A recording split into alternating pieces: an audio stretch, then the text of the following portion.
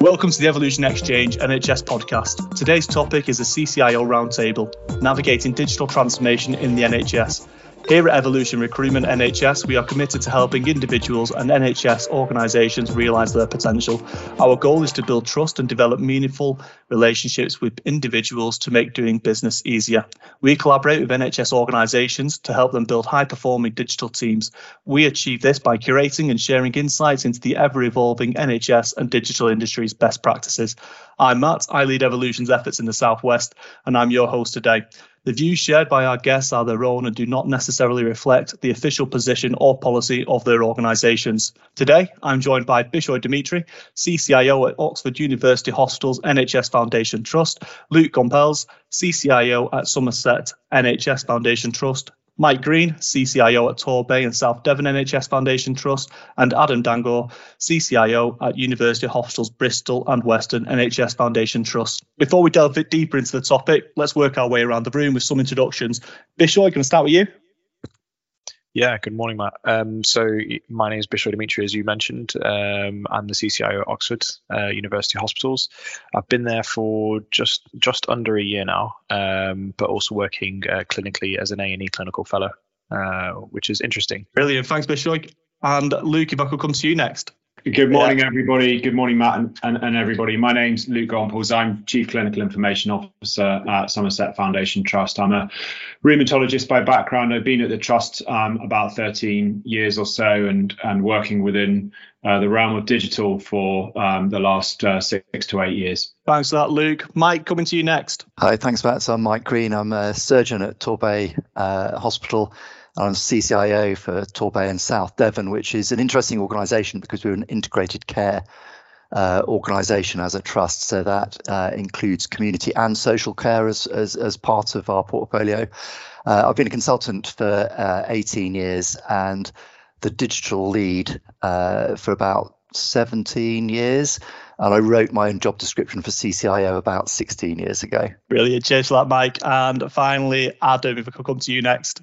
Yes, hi there, Matt. I can't quite match Mike's level of experience, but I have been CCIO since about 2016 when we became a global digital exemplar, allegedly, here in Bristol. I'm based at the BRI, but we recently, well, not that recently, we joined up with Weston, so now a joint trust. I'm also an oncologist. I treat lung cancer and sarcoma. Brilliant. Thank you very much. Now the introductions are done, we're going to move on to the topic in focus. So everyone has brought a question or statement they want to discuss with the group.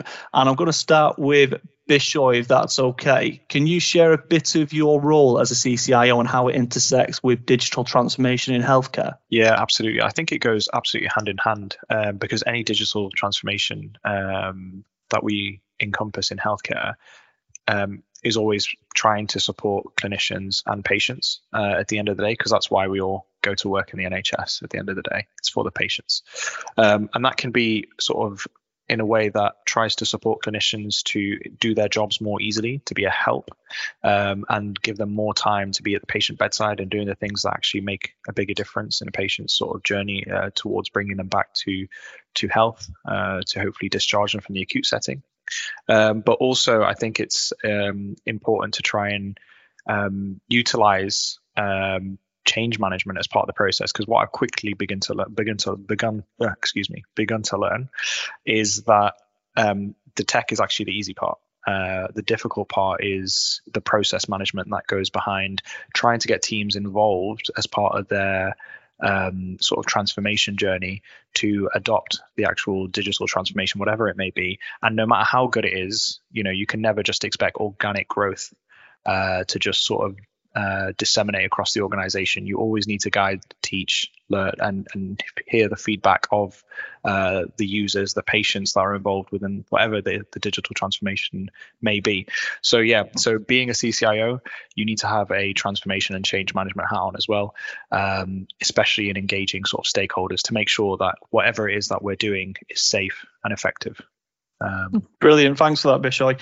Mike, could you add a little bit to that as well, please? Yeah, sure. I just want to follow up. I completely agree with the big part of the job is the people part of the job. I couldn't agree more with that. But we're dealing with three very different groups of people sometimes.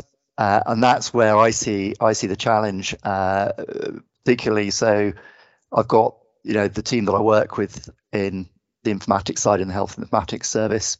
I've got my clinical colleagues, and then of course I've got the patients that we have to look after, and it's very difficult sometimes to keep those three strands running in parallel or sensibly. So, for example, for the HIS, when things get challenging, it's very easy to kind of fall back into we're deploying an IT system and forget. And then with the clinicians, they want to deliver patient-centric care, of course, but IT doesn't deliver care, clinicians do. So when people talk about IT that's patient-centric, yes, but it needs to be meeting the needs of the clinicians because they're the ones who are going to deliver it for the patients. But at the same time, and this is where my area of real interest is, it's about how do we use technology to put the patients into a better position so they have better ownership of the healthcare. I won't talk about it in detail because I know that we're going to go into that in more detail in a minute. But the challenge of those three things, different groups of people with different understandings, different motivations, different patterns of behaviour, how do we keep them all aligned? Brilliant, thanks for that, Mike. Adam, I suppose on the same question there as a little bit about your role as a CCIO and how that intersects with digital transformation, given what both Bishoy and Mike have discussed. What's your opinion on that? Yeah, sure, I agree with everything the colleagues have just said. As a CCIO, we're the sort of a bit of an intermediary between digital services, the transformation team, the senior leadership team, the clinicians, other colleagues in the trust. So we're sort of working between, and we're one of the few people in the organisation that does work very freely between those different groups. I think there are different ways of being a CCIO. I think if you're a massive IT nerd, you can be a bit removed from your clinical colleagues because they just think, oh, well, you know how to do it because you're a coder or whatever, So it's quite useful if you need a bit of understanding of digital, but I don't think you need to be massively into it. And sometimes being massively into it is a disadvantage, I think. When it comes to in a way, digital transformation, it's transformation. Everything in the trust involves digital. So I try and get away from putting us into this silo of digital transformation. If as a trust, for example, we're trying to improve how outpatients works, that is going to be underpinned by digital. So we've got our patient engagement platform so that patients can access information. We can share information, gain information from patients. We're digitizing notes, so we're going off paper, putting notes direct into the EPR, which is then shared with colleagues within the trust and with primary care, social care, etc. And digital is underpinning all that, but it's not a digital transformation project. It's an outpatient, say, transformation project. So I think we need to get away from seeing this silo. And unfortunately, when organisations see digital in a silo, that's when it goes wrong. Brilliant. Cheers for that, Adam. Luke, coming to you on the back of what the guys have just been discussing, what's your opinion on all of that? Thanks, Matt. I mean, this is going to be a great podcast because everybody's agreeing with each other. So, it's for me, it is all of the above. And it's great to hear different experiences within the role, and my own journey, from perhaps being outside of IT and very much embedded in clinical work to being much more involved in some of the IT and digital leadership planning would reflect all of those stories about how you can be involved at all sorts of different levels as that kind of glue or interface between different parts of the team that themselves can become a bit inwardly focused, whether it's our clinicians about the work they're doing, or IT folk putting in systems that don't necessarily do the work. It's other people that need the information, and most importantly, patients, as we heard there. So it's kind of all of the above.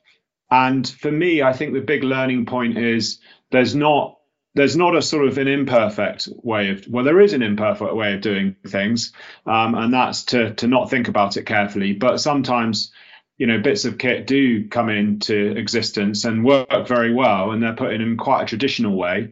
And we can't always get it perfect with all of those different groups involved. So, there's lots of programs that go on, but our aims and ambitions for all of them and our principles are what's important for me. Brilliant. Thank you for that, Luke. Bishoy, did you want to come off the back of that? Yeah, I just wanted to sort of echo what everybody's saying, and like Luke said, this is going to be a really, really good podcast because of that. But I think Adam made a really, really good shift in perspective, which I think is really key for organizations to sort of take away, and it's definitely something that we're trying to do more of in Oxford, more so in the converse, which I'll explain in a second. But the fact that, you know, it shouldn't be a digitally owned project or transformation work. It should be owned by whichever sort of stakeholders or users are going to be on the ground floor, whether it's outpatients or whatever, or theatres, with digital sort of oversight and input. And I think that's really key, because they are the ones that are going to be looking after this going forward. We can support with maintenance, you know, from a digital perspective, but you know, they're the ones that are going to be using it day in, day out, and they should have ownership of that. Conversely, usually when things go wrong and there are whoopsies across the organization or an incident, they come to, you know, usually as part of the action, after action reviews, people come to the digital teams, especially in my forums, and say, we need a digital solution for this. And my team, if any of my teams are listening to this podcast, they'll be sick of me saying this, but we commonly go back to them and say, but your underlying processes aren't good enough. So even if we have the perfect digital solution brought in, it's not going to work, because your underlying sort of, whether it be outpatient process or whatever it may be, or, you know, admin process is flawed. Therefore, the digital solution won't provide any success, really. And we need to work in collaboration with you to find a solution with a better process maybe for you. So I think that's quite key, and I think that plays on and just builds on the fact of that point that Adam said. So I just wanted to make that distinction there. So yeah, thank you. Brilliant. Thank you for that, Bishoy. Adam, just off the back of what Bishoy has just sort of elaborated on what you discussed, do you want to add anything more to that?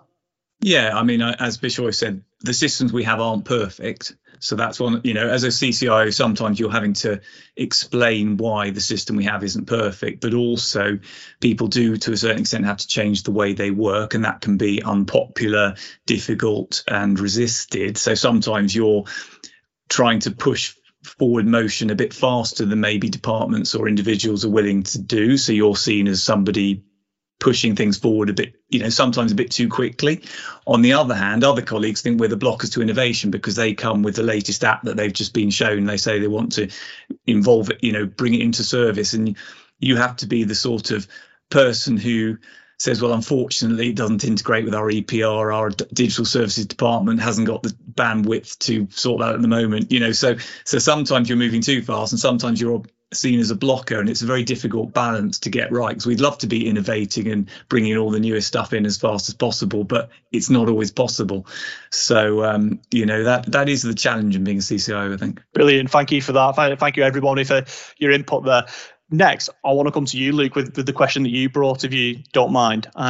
In the realm of digital transformation, how are you ensuring a patient-centric approach, and what role do patients play in shaping these initiatives? So just before we sort of pose that question to the rest of the group, could you give a bit more context to that? Yeah, no, I think this is a fascinating area, and one I'm conscious of Michael's comments and his interest and expertise in this area. So it'd be great to pick up some discussion around the patient-centric approach is obviously key in terms of making sure that everything we do supports improvement and in patient care. But that doesn't always mean that we don't do things that are right for the clinicians that are involved, you know, in delivering that care, because actually by saying that getting it right and having less log-ons, for example, for a clinician, that means they've got more time, you know, to spend with a patient doing the things that matter. So it's really about sort of shaping that the question around what is it you're trying to achieve ultimately, and indeed focusing on the user, if you want to, you know, use that term, actually can support freeing up time for other things, or not staring at the notes or looking at a computer screen in the side of the room. So for me, that's the first part of that question, which would be great to explore.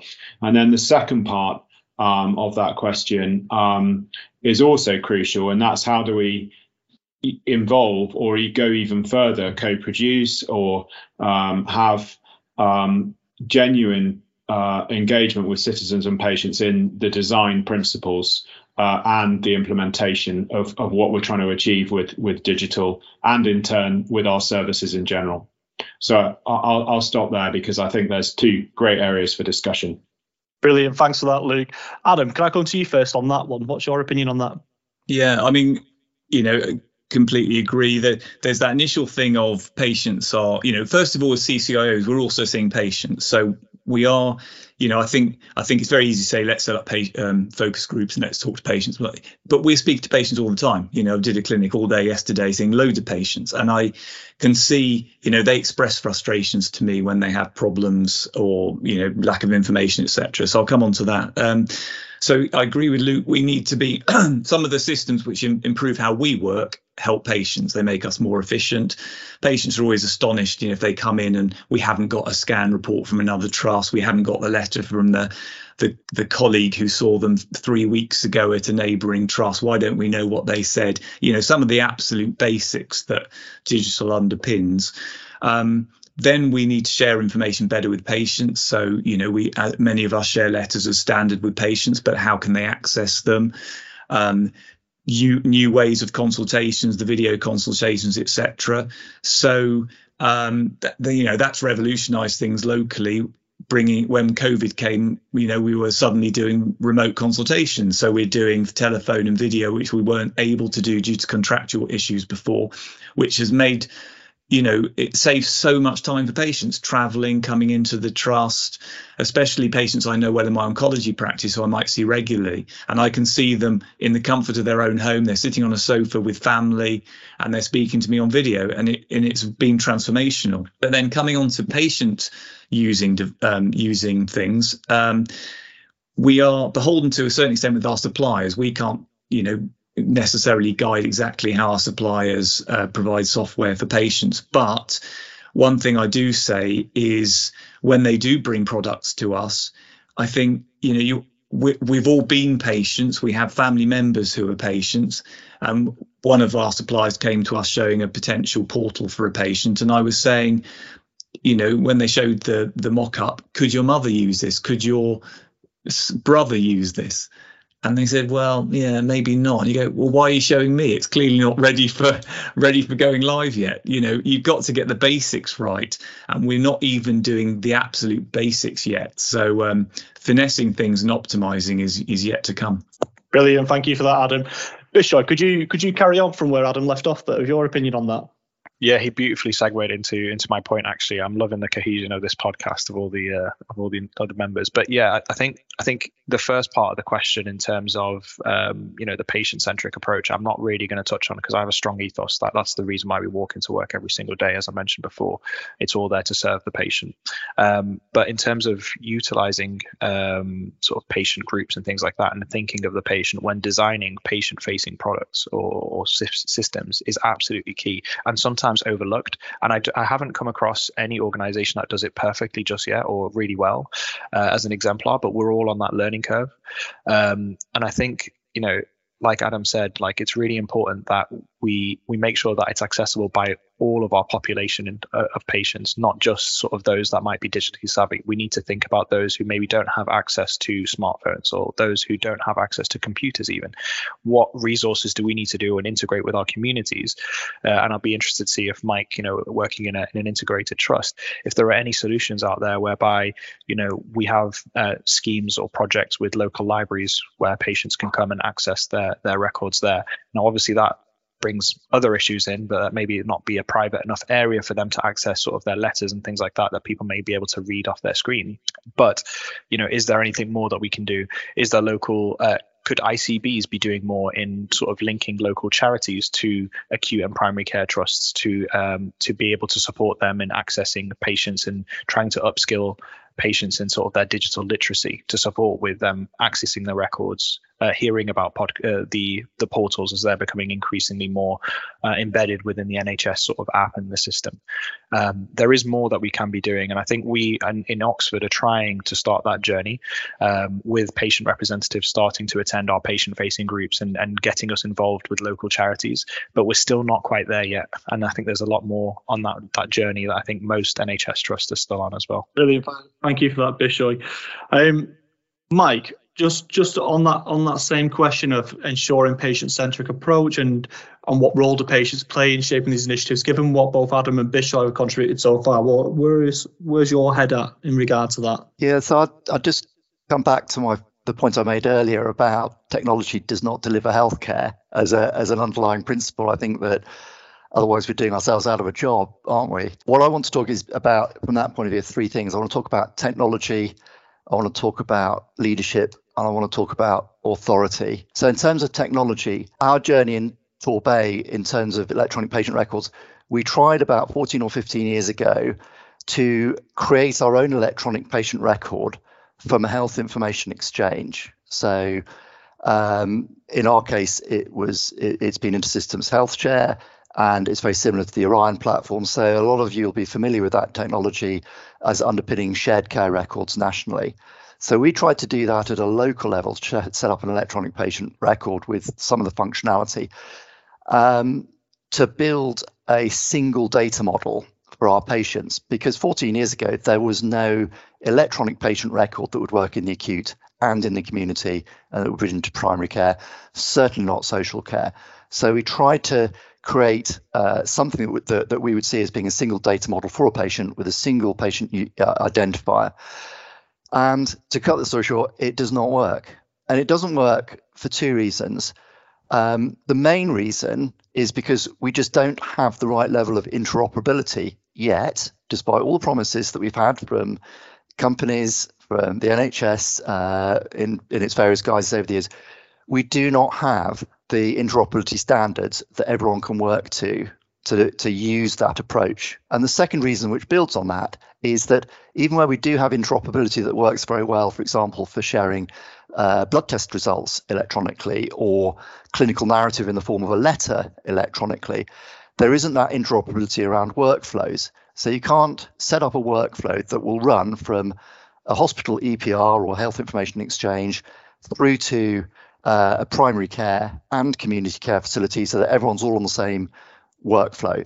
We just don't have that solution available to us yet. Maybe we will in the future. So that's why my organisation is in the middle of an EPR procurement, and I can't talk any more about that, of course. So that's the first thing: is patient-centric care from a technology point of view, I think requires a single data model in order to be able to do all those things around sharing information, but also to allow clinicians to share their workflows and to allow multidisciplinary, multi-professional work across multiple sites. So that's the first thing.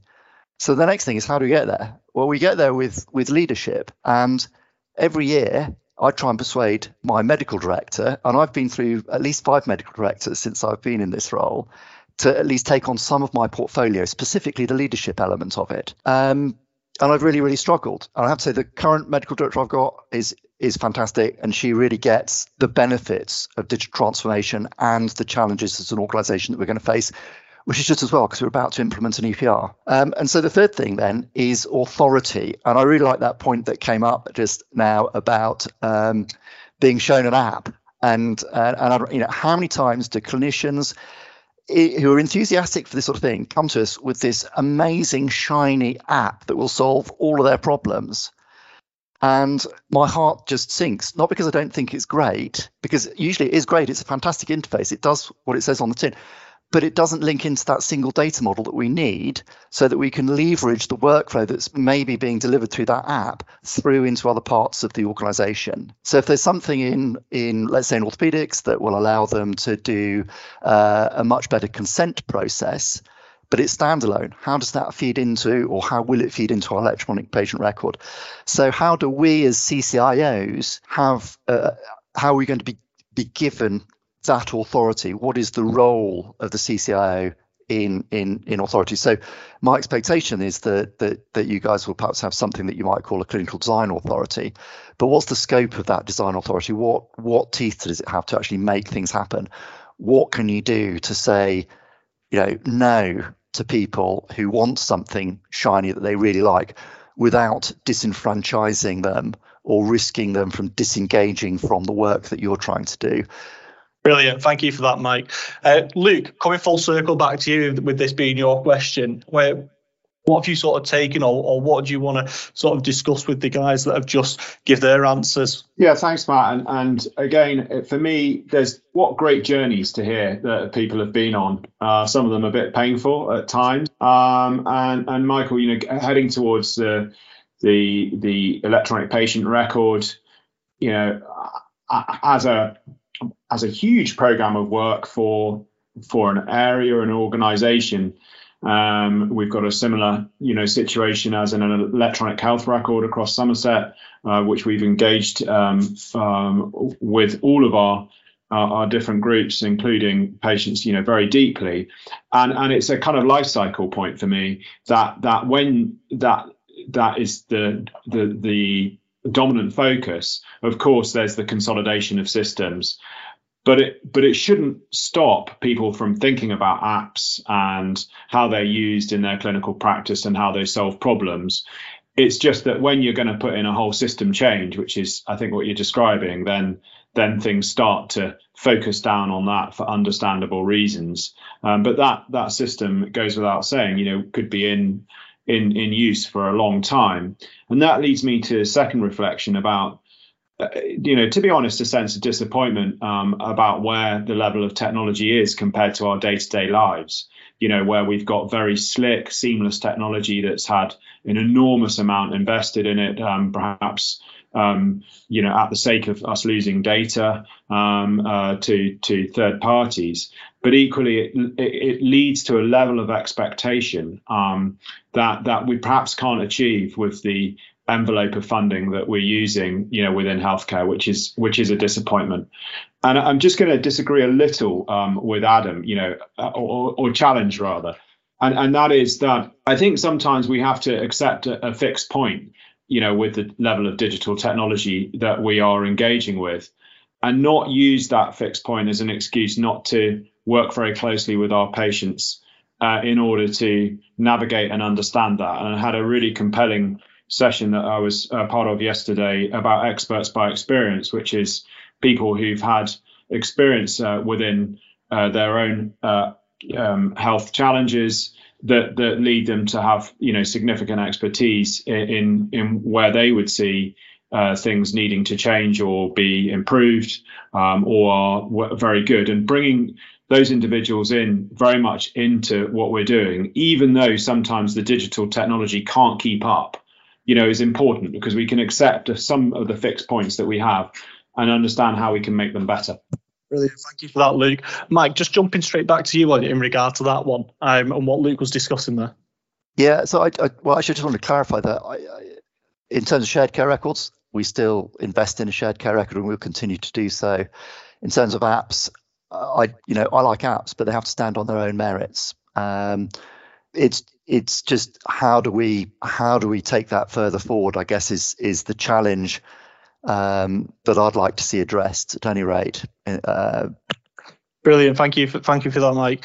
I'm going to stick on you, Mike, if that's all right, for the next question, which is the one that you brought. And that question is, what can we learn from the consumer and commercial sector about how to use digital to engage with our customers? So what does this mean for the business model of the NHS, and how might this impact the care of the digitally disadvantaged, just like Luke did? Could you give a bit more context around that question? Yeah, sure. So this is an area that I've been interested in for a long time, and I did the dissertation for my master's was in this, and if we have time I'll talk a little bit about that. But whenever we go on holiday, if you think about 10, 15 years ago, might go to the travel agent, leaf through some magazines, tell them where you want to go.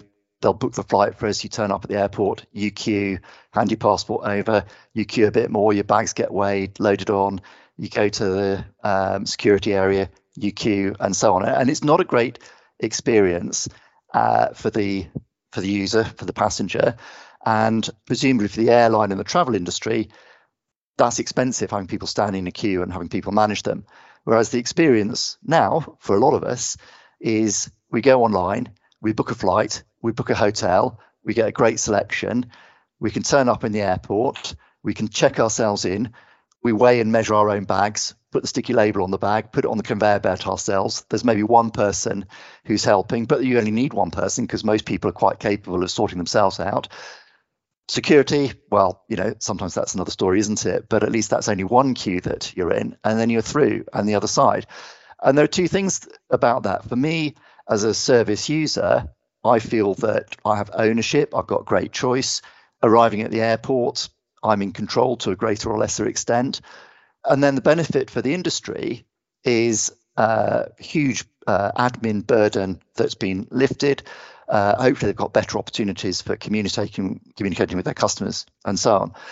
So what is it about healthcare that we can't or are struggling to engage with our customers in the same way that the commercial and consumer sectors have, for example, travel, banking, shopping, and so on? Why are we still lagging so far behind, and why are we failing to leverage some of the opportunities there? So I appreciate that the drivers are, of course, very different for our economic model. So I did a short bit of research in my clinical practice where I just asked 400 of my patients, bearing in mind my demographics tend to be of a certain age and older, and a lot of my work is breast cancer surgery, so they're women, which skews it. And of the people who responded to the survey, over 80% of them had used the internet in some way to look up information about coming to the hospital. And top of the list of things that they looked up was car parking. But the second thing that they wanted to be able to do was manage their own appointments if it wasn't convenient for them. And, they struggled to do that. And actually, looking up something about breast cancer or what they may or may not have was quite a long way down the list. They were quite interested in some of the people that were going to come see. But the thing they were most interested in was the kind of pragmatic self-management side of things. So at the very least, there's an opportunity for us there with that sort of evidence. And then taking it further than that, the dissertation that I mentioned, I basically validated a questionnaire for follow-up of patients with breast cancer and put that into an online platform, online portal, which worked really, really well, and had an opportunity to take it further. But actually, as a result of my research, I decided that actually the best thing to do was not to see any of my patients for routine follow-up, but just to give them open access to the service instead, which created a huge opportunity in terms of clinical capacity, but it was almost an unintended consequence of a digital project that I ran. But one of the interesting things that came out of that was that as part of the portal, patients, this is going back about 10 years ago, patients had immediate access to their blood test results. It's just one of the things that we set up for them. And this continued for anyone who registered with this particular platform and continues to this day. But then I kind of forgot about it because it wasn't linked into that single data model that I mentioned. So we never managed to take it to an operational level. We couldn't join it up properly with our patient administration systems and the things that actually make the hospital work and my clinical colleagues use. But then I found out a few years later, after I'd kind of forgotten all about the project, but it was still running in the background, that there are a significant number of my patients who were getting their blood test results come back while they were having their chemotherapy. And they were self-managing their white cell counts in the sense that they would get their full blood count live off the machine pretty much and go, oh yeah, that looks okay, or it's a bit low, and maybe they phone their nurse and say, oh, did you know my white cell count was a bit low? And the nurse say, yes, that's fine, or no, you ought to see. But it was just interesting that actually patients were really, really, really keen to engage. But then the final thing about the economic models that I did get back was my oncologists were really, really worried that I'd said, we're just not going to follow any of our patients unless there's a specific reason. So for me, that would be because they're on a reconstruction pathway, for example. And that creating capacity, the oncologists were worried that their clinics, if they didn't have all the easy patients, they'd only have the difficult patients, and they wouldn't have time to look after the difficult patients. But what we actually found was that by not seeing the routine patients, okay, the difficult patients are still there, but they're no longer quite the same difficult, challenging patient because they had time to see them. They become the rewarding patient. And so that fairly quickly went quiet. But how do we join up those strands? How do we take those opportunities of digital to create, I hate calling it efficiencies, but create transformation that creates time to deliver care and at the same time increases or empowers patients. Brilliant. Thanks for that, Mike. Adam, I want to come to you first on that one. If you could start us off with that. Mike's raised so many issues. My clinics are absolutely pared to the bone, and all the patients we see have big decisions to be made, and it is therefore quite a mentally taxing clinic. But it's essential, because otherwise the clinic would just fall over with the number of patients we need to see. I mean, as you say, with the holiday thing, it's sort of the difference between being paternalistic and having empowered patients, isn't it? So in the past, you had a holiday company that would book your package, and they book the flights, and they tell you this is a great place to go, and here's a nice hotel. And now you do your own research, and you find out the cheapest flight, and you find the nice hotel from reviews, etc., etc. And so it's all about giving the patient information, and some clinicians have been a bit reluctant, were a bit wary about it when we started copying all our letters to patients. Still, some of my colleagues don't. I've been copying all letters to patients for years. I can think of about one or two where there's been a slight issue, and normally that's a misunderstanding rather than any problem. It's generally a great safety thing. We make sure the patients have the same information. The information from the consultation is in that letter, which they can read, share with their families. The same with results. There's a lot of worry about sharing results with patients, but yeah, brilliant. I loved, my young patients on chemotherapy, I love it if they take an interest in their blood tests, because it's passing a little bit of responsibility. They know, I've got a temperature, the white cell count's low, that's more of a problem. So I think patients having access to as many results as possible is great, and I'm sure we all have episodes when us or a member of our family has had hospital attendances, and it's very frustrating if we can't access results and information about our own care. So that is something that's coming. And one of the big advances, I think, is the fact the NHS app is getting a lot more development now. And I think that's a brilliant, one of the best initiatives in the NHS recently was to sort of really encourage the NHS app to do more and more. And I think COVID, again, helped that. So patients are starting to access letters, appointment management through the NHS app, and linking to patient engagement portals. So I think we really are empowering patients, and it will mean we can leave patients to guide a bit more of their care, not make routine follow-ups that aren't necessary. And, I think that engagement will make the journey much more satisfying for patients, much more efficient, much safer, and takes some of the onus off us as care providers. Brilliant, thank you for that. Bishoy, coming to you next.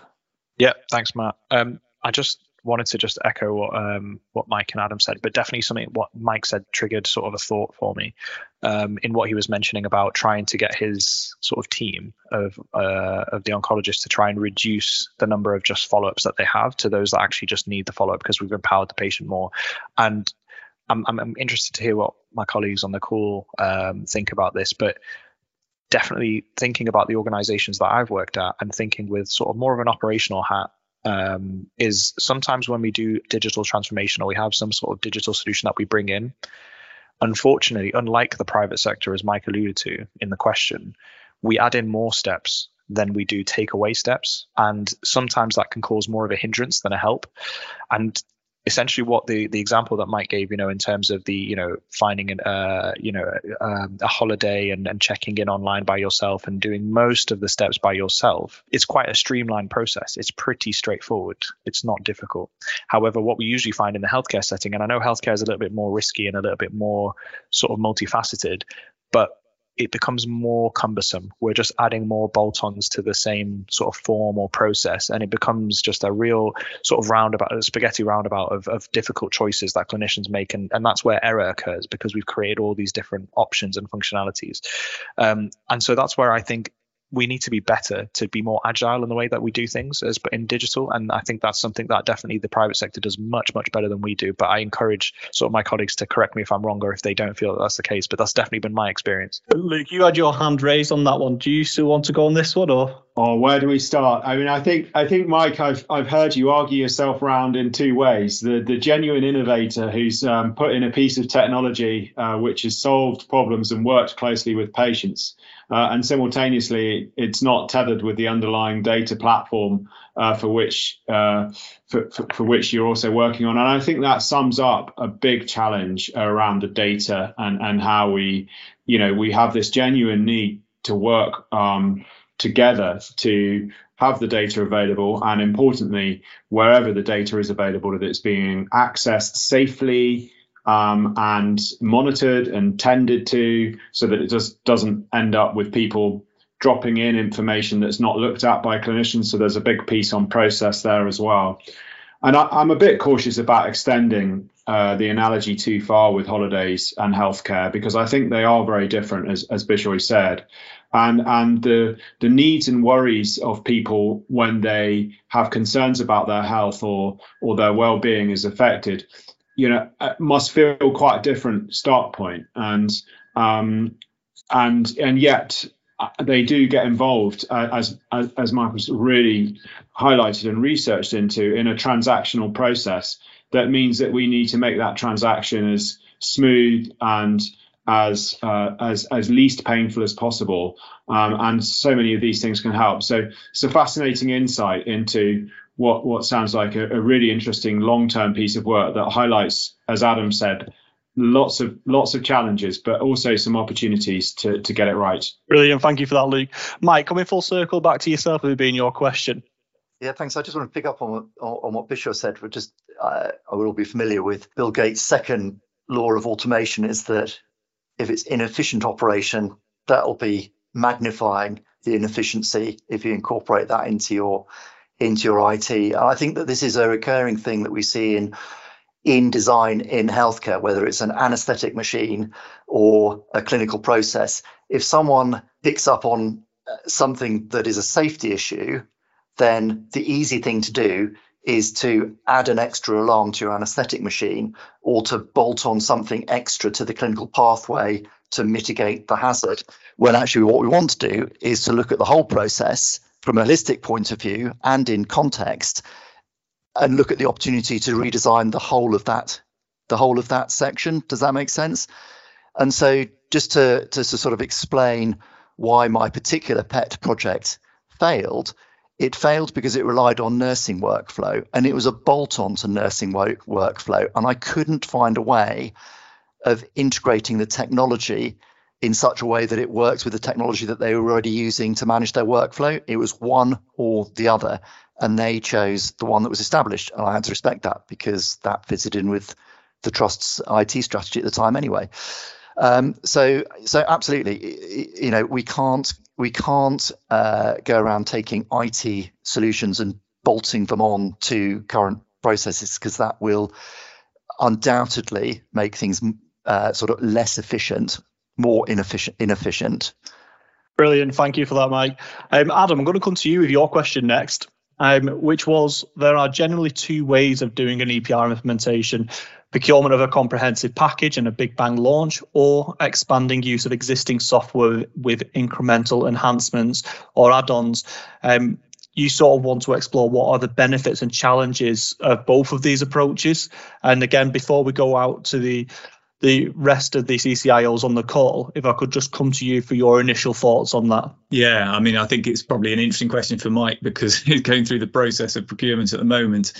I think one of the issues about a digital transformation, saying that word, or transforming care through digital, is getting your trust fully engaged in it. Now, if you've got a trust and you're going to spend a huge amount of cash on a big procurement, and you're going to launch on, say, July the 1st with your new EPR, you are going to have an engaged senior leadership team. The chief exec knows what's going on. He's very engaged, or she's very engaged with it.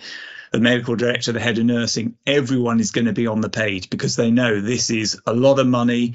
It's a lot of training and commitment from the trust. And if it goes wrong, it'll be an absolute disaster, and it might cost them their job. It might cost patient care, lots and lots of risks. So everyone's engaged. However, if you've already got an EPR, or you're doing best of breed, so you're buying packages in smaller, you buy one part of your package this year, you're getting something else next year.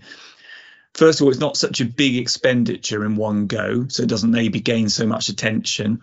And also it's more of an evolution. So it's difficult to gain traction. And maybe when you're saying, well, we need this resource to do this transformation, your senior colleagues aren't hearing it, because it's not affecting them in such a big way. There's not so much skin in the game. And I think that's the challenge for doing a more gradual process. Of course, the more gradual process can have advantages in you can optimize things as you go. You can get new technology at the right time. You know, if you buy something once, maybe you've got 3-year-old, 4-year-old technology. If you're doing it incrementally, you might be able to get the latest thing. So there's advantage, disadvantage, both approaches. But I'd be interested to hear what my colleagues think, because we've all got different models in our trust. Mike, can I come to you first with that one? Yeah, sure. So I've lived through 14 or 15 years of incremental deployment and development of an EPR, and it's not worked for us. And that, I think, is partly because of the interoperability challenge that I mentioned earlier, and the fact that we've got best of breed systems. But there's something, that you said about that senior leadership engagement, which I mentioned earlier in terms of the challenge of leadership when it comes to this role. And what I've observed is that when you're approaching this from an incremental perspective, what seems to have happened, certainly within our organisation, is that we bring in a system. Let's say we bring in a system for electronic observations, and that goes in as a big bang across the organisation, perhaps, so everyone gets it all at once. But then it becomes static. So it's a system that goes in. There's some transformation, some change management at the time, but it's a system that's gone in, and that's how the organisation treats it. And then it moves on to the next thing. Let's say it's order comms or electronic prescribing. So it moves on to that, and it deploys the system. So what I've observed is that ends up being quite static. You put one thing on, you move on to the next, and you don't necessarily see the ongoing investment and engagement in further development of that part of your electronic patient record. Now, I've not put an electronic patient record. We're about to start doing it, hopefully. But one of the expectations that I will have from the electronic patient record is, yes, that the electronic patient record goes in as a big bang, but that's just the starting point. And what I'm hoping to see is a cultural shift in the organisation, that it sees the opportunity for transformation using digital, not just the EPR. And that requires investment of clinical time into maintaining and developing the system, but it's across the organisation rather than just one system at one particular time. And the other risk that we've seen very much, and we see it in terms of behaviours that manifest as we try and engage with staff around the EPR, is that where services have got their own bespoke part of a specialist system for whatever clinical specialty they are understandably emotionally invested in that, and they are very apprehensive about the change that will come in deploying an enterprise-wide, system-wide electronic patient record, despite the advantages that they will get of being on a single system that allows them to see what's happening to their patients in other parts of the organisation, and despite the benefits that will bring to patients who have multiple conditions, of which that particular service is only looking after one of them. I'm just glad that we finally got the investment that the organisation needs to take us to that level. But as we said from the outset, maybe 20% of the work that goes into it is putting the system in, and the technology, ironically, is the easy bit. It's the people bit and the engagement. That's the bit that's going to be really challenging, but also really exciting. Brilliant. Thank you for that, Mike. Luke, I want to come to you next, if that's okay. Yeah, thank you. And having lived through the full EPR replacement, it's a huge deal for the organisation, a big challenge, an exciting moment, and an opportunity to sometimes really account for some of that degradation or change that can occur to old systems over time as they're adapted for clinical and operational use over sometimes up to a decade before having to resubsume a new system. So for me, that it's an essential moment to have that pass through to a new system. But equally, having merged twice as an organisation to form the current organisation that I work in, there's a good school of thought and academic support for extending an existing base system.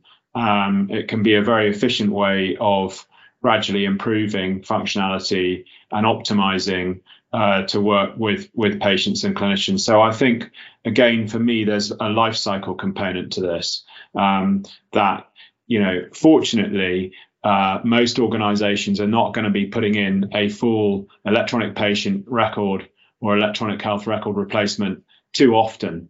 And so therefore, that time between the changes is something to plan for as much as for the big bang moment. And what often happens is that the big bang moment is planned for, but the time between is not planned and costed for. So for me, we're trying to make a real case for investing in the optimization and customization and configuration phases. But that can be challenging when budgets are tight. Brilliant. Thank you for that, Luke. Adam, just going back to you, with it being your question. Yeah, and following on from what Luke says, really, there was also that, the NHS survey on EPR satisfaction. And there, and also there's clash reports on EPR satisfaction. You can have the same EPR in two different trusts, and you can have like 20% satisfaction or 90% satisfaction. Part of that is, did you buy the whole package from the EPR provider, or have you got bits of it? So that's one issue. If you buy half a package, it's probably less satisfactory than buying the whole lot. But secondly, it's how you put it in and whether you keep it all updated and you work with it well.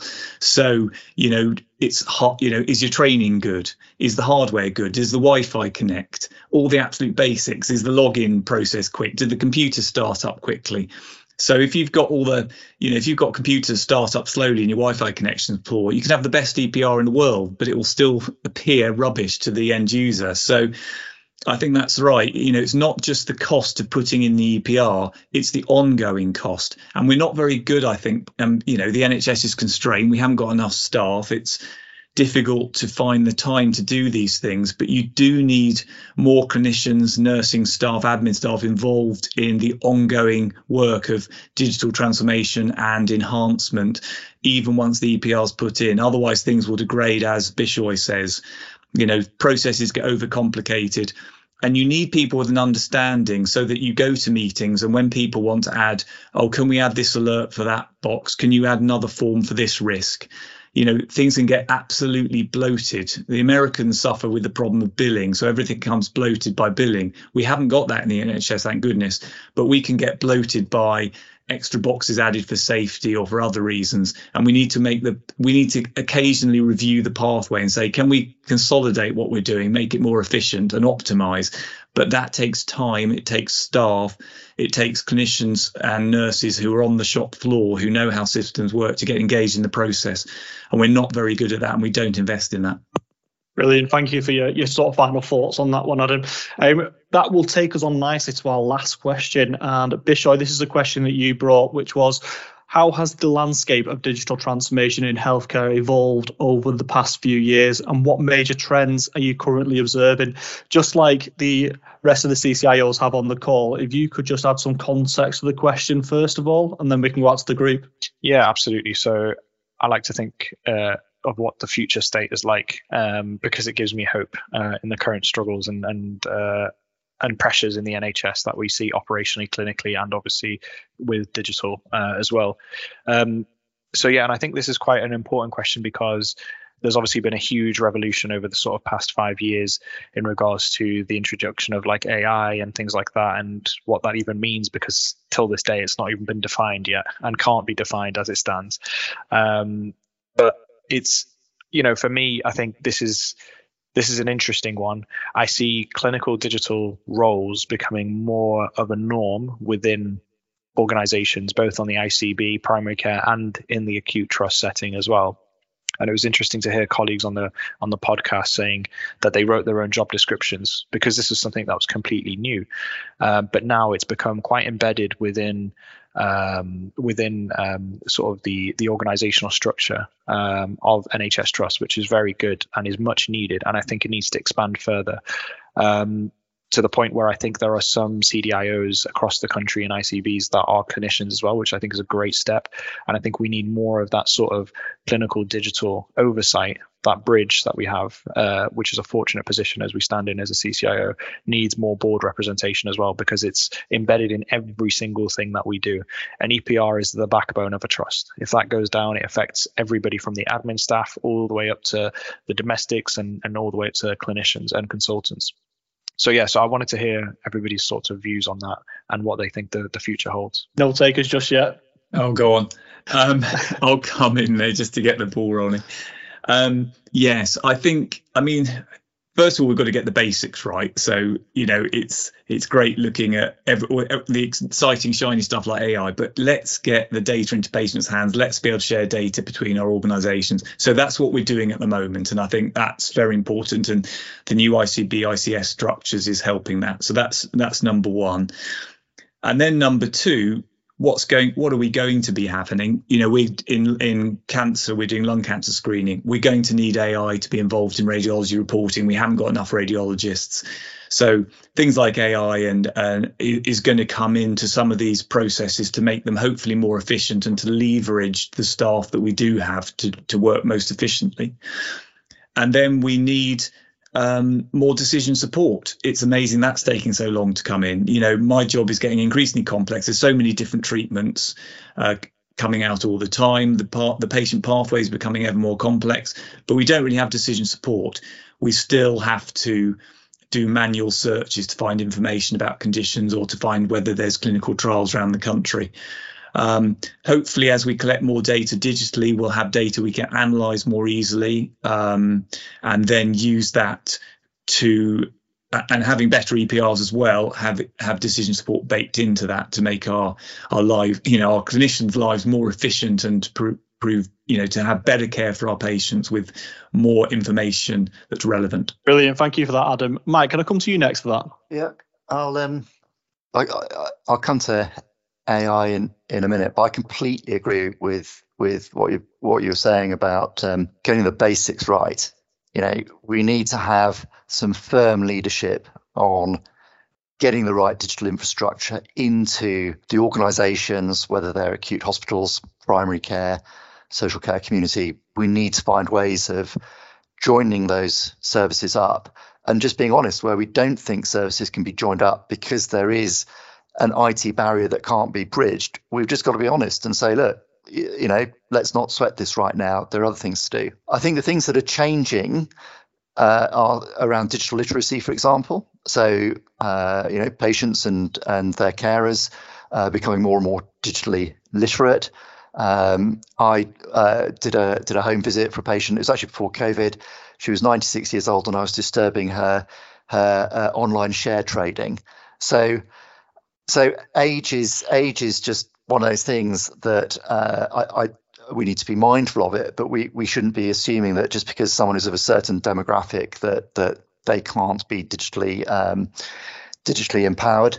I think the culture within the NHS has to change. How it views investment in digital needs to change.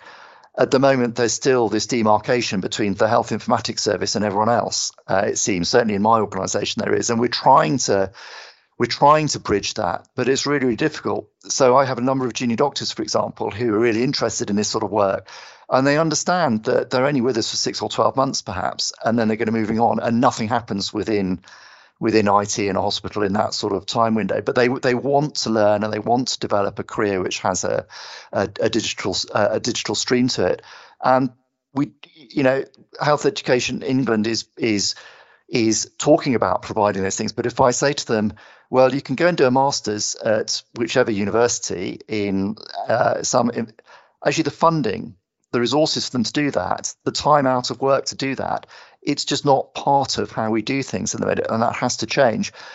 Plus the new roles that'll have to come in. So within our business case for our EPR, we made no predication on saving money from cutting admin, for example.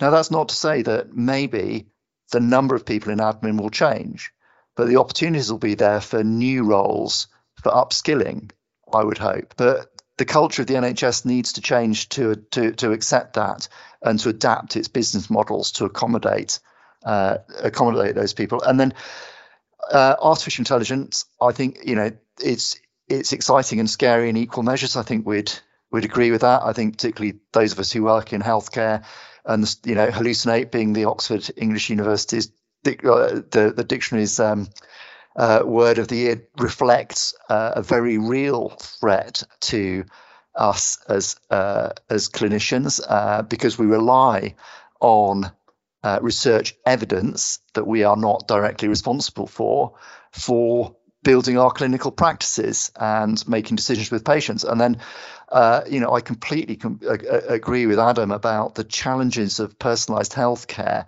When we've got patients with increasingly complex data sets being presented to us, that's way beyond my skill set to even pass that information, never mind make a detailed analysis of it when I've got a dozen patients in my results clinic to go through.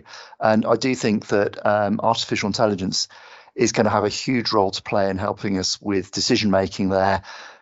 Plus, there's the population health.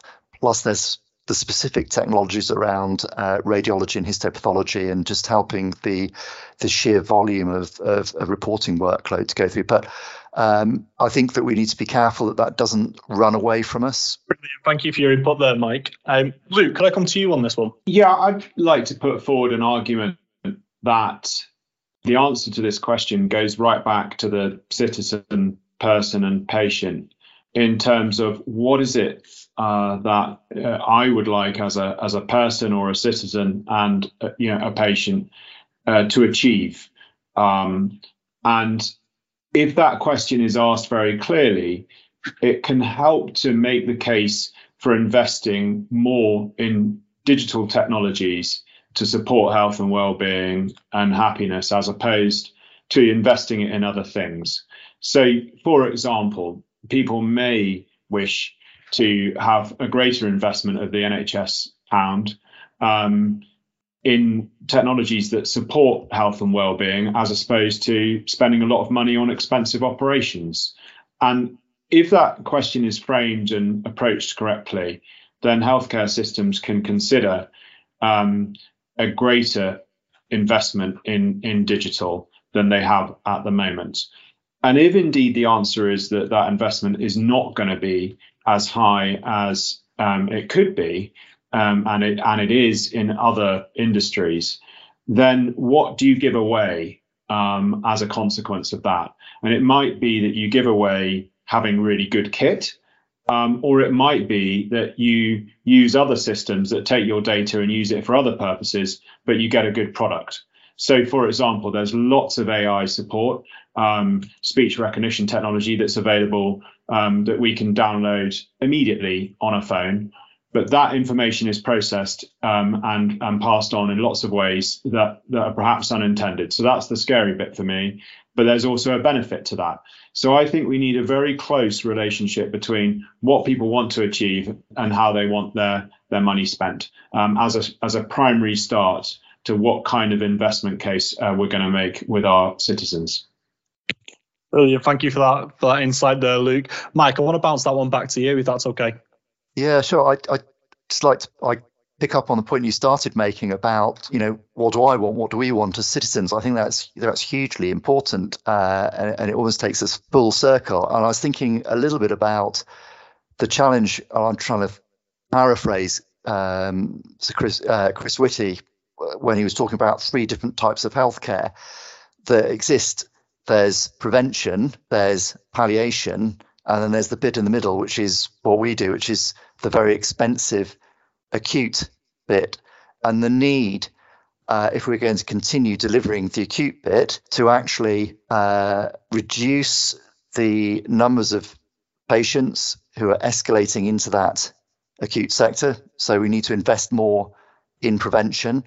So how do we do that when, as an NHS, we're already massively invested, and as citizens, the country is hugely invested in the NHS as being big shiny hospitals. So how do we take that shift and invest into prevention and make that investment work? And then at the other end, actually, palliation. How do we approach the last years of life when we know that is when most healthcare money is spent on us as individuals? How do we use digital to make sure that we get the most from that investment? How do we define and realistic medicine? How do we as a society take that on? And then what is the role for digital in helping us with that? Brilliant. Thank you for your thoughts on that there, Mike. I suppose that takes us towards the end of our podcast now. So before we do end the podcast, I just want to say a massive thank you again to all of our guests for sharing their thoughts today. Once again, our guests on today's podcast have been Bishoy Dimitri, CCIO at Oxford University Hospitals, Luke Gompels, CCIO at Somerset NHS Foundation Trust, Mike Green, CCIO at Torbay and South Devon NHS Foundation Trust, and Adam Dangoor, CCIO at University Hospitals Bristol and Weston NHS Foundation Trust. If you are hiring for new technical roles or looking for a new role, feel free to get in touch with us here at Evolution. Or if you or anyone you know would like to be featured on a future podcast, you can drop me a message for that too. I'm Matt, and you can find me on LinkedIn or email me on matthew.plant@evolution-contract.co.uk, or you can visit us at evolutionjobs.com/UK/NHS. Thanks again to our guests, and thank you for listening. We hope you can join us again next time.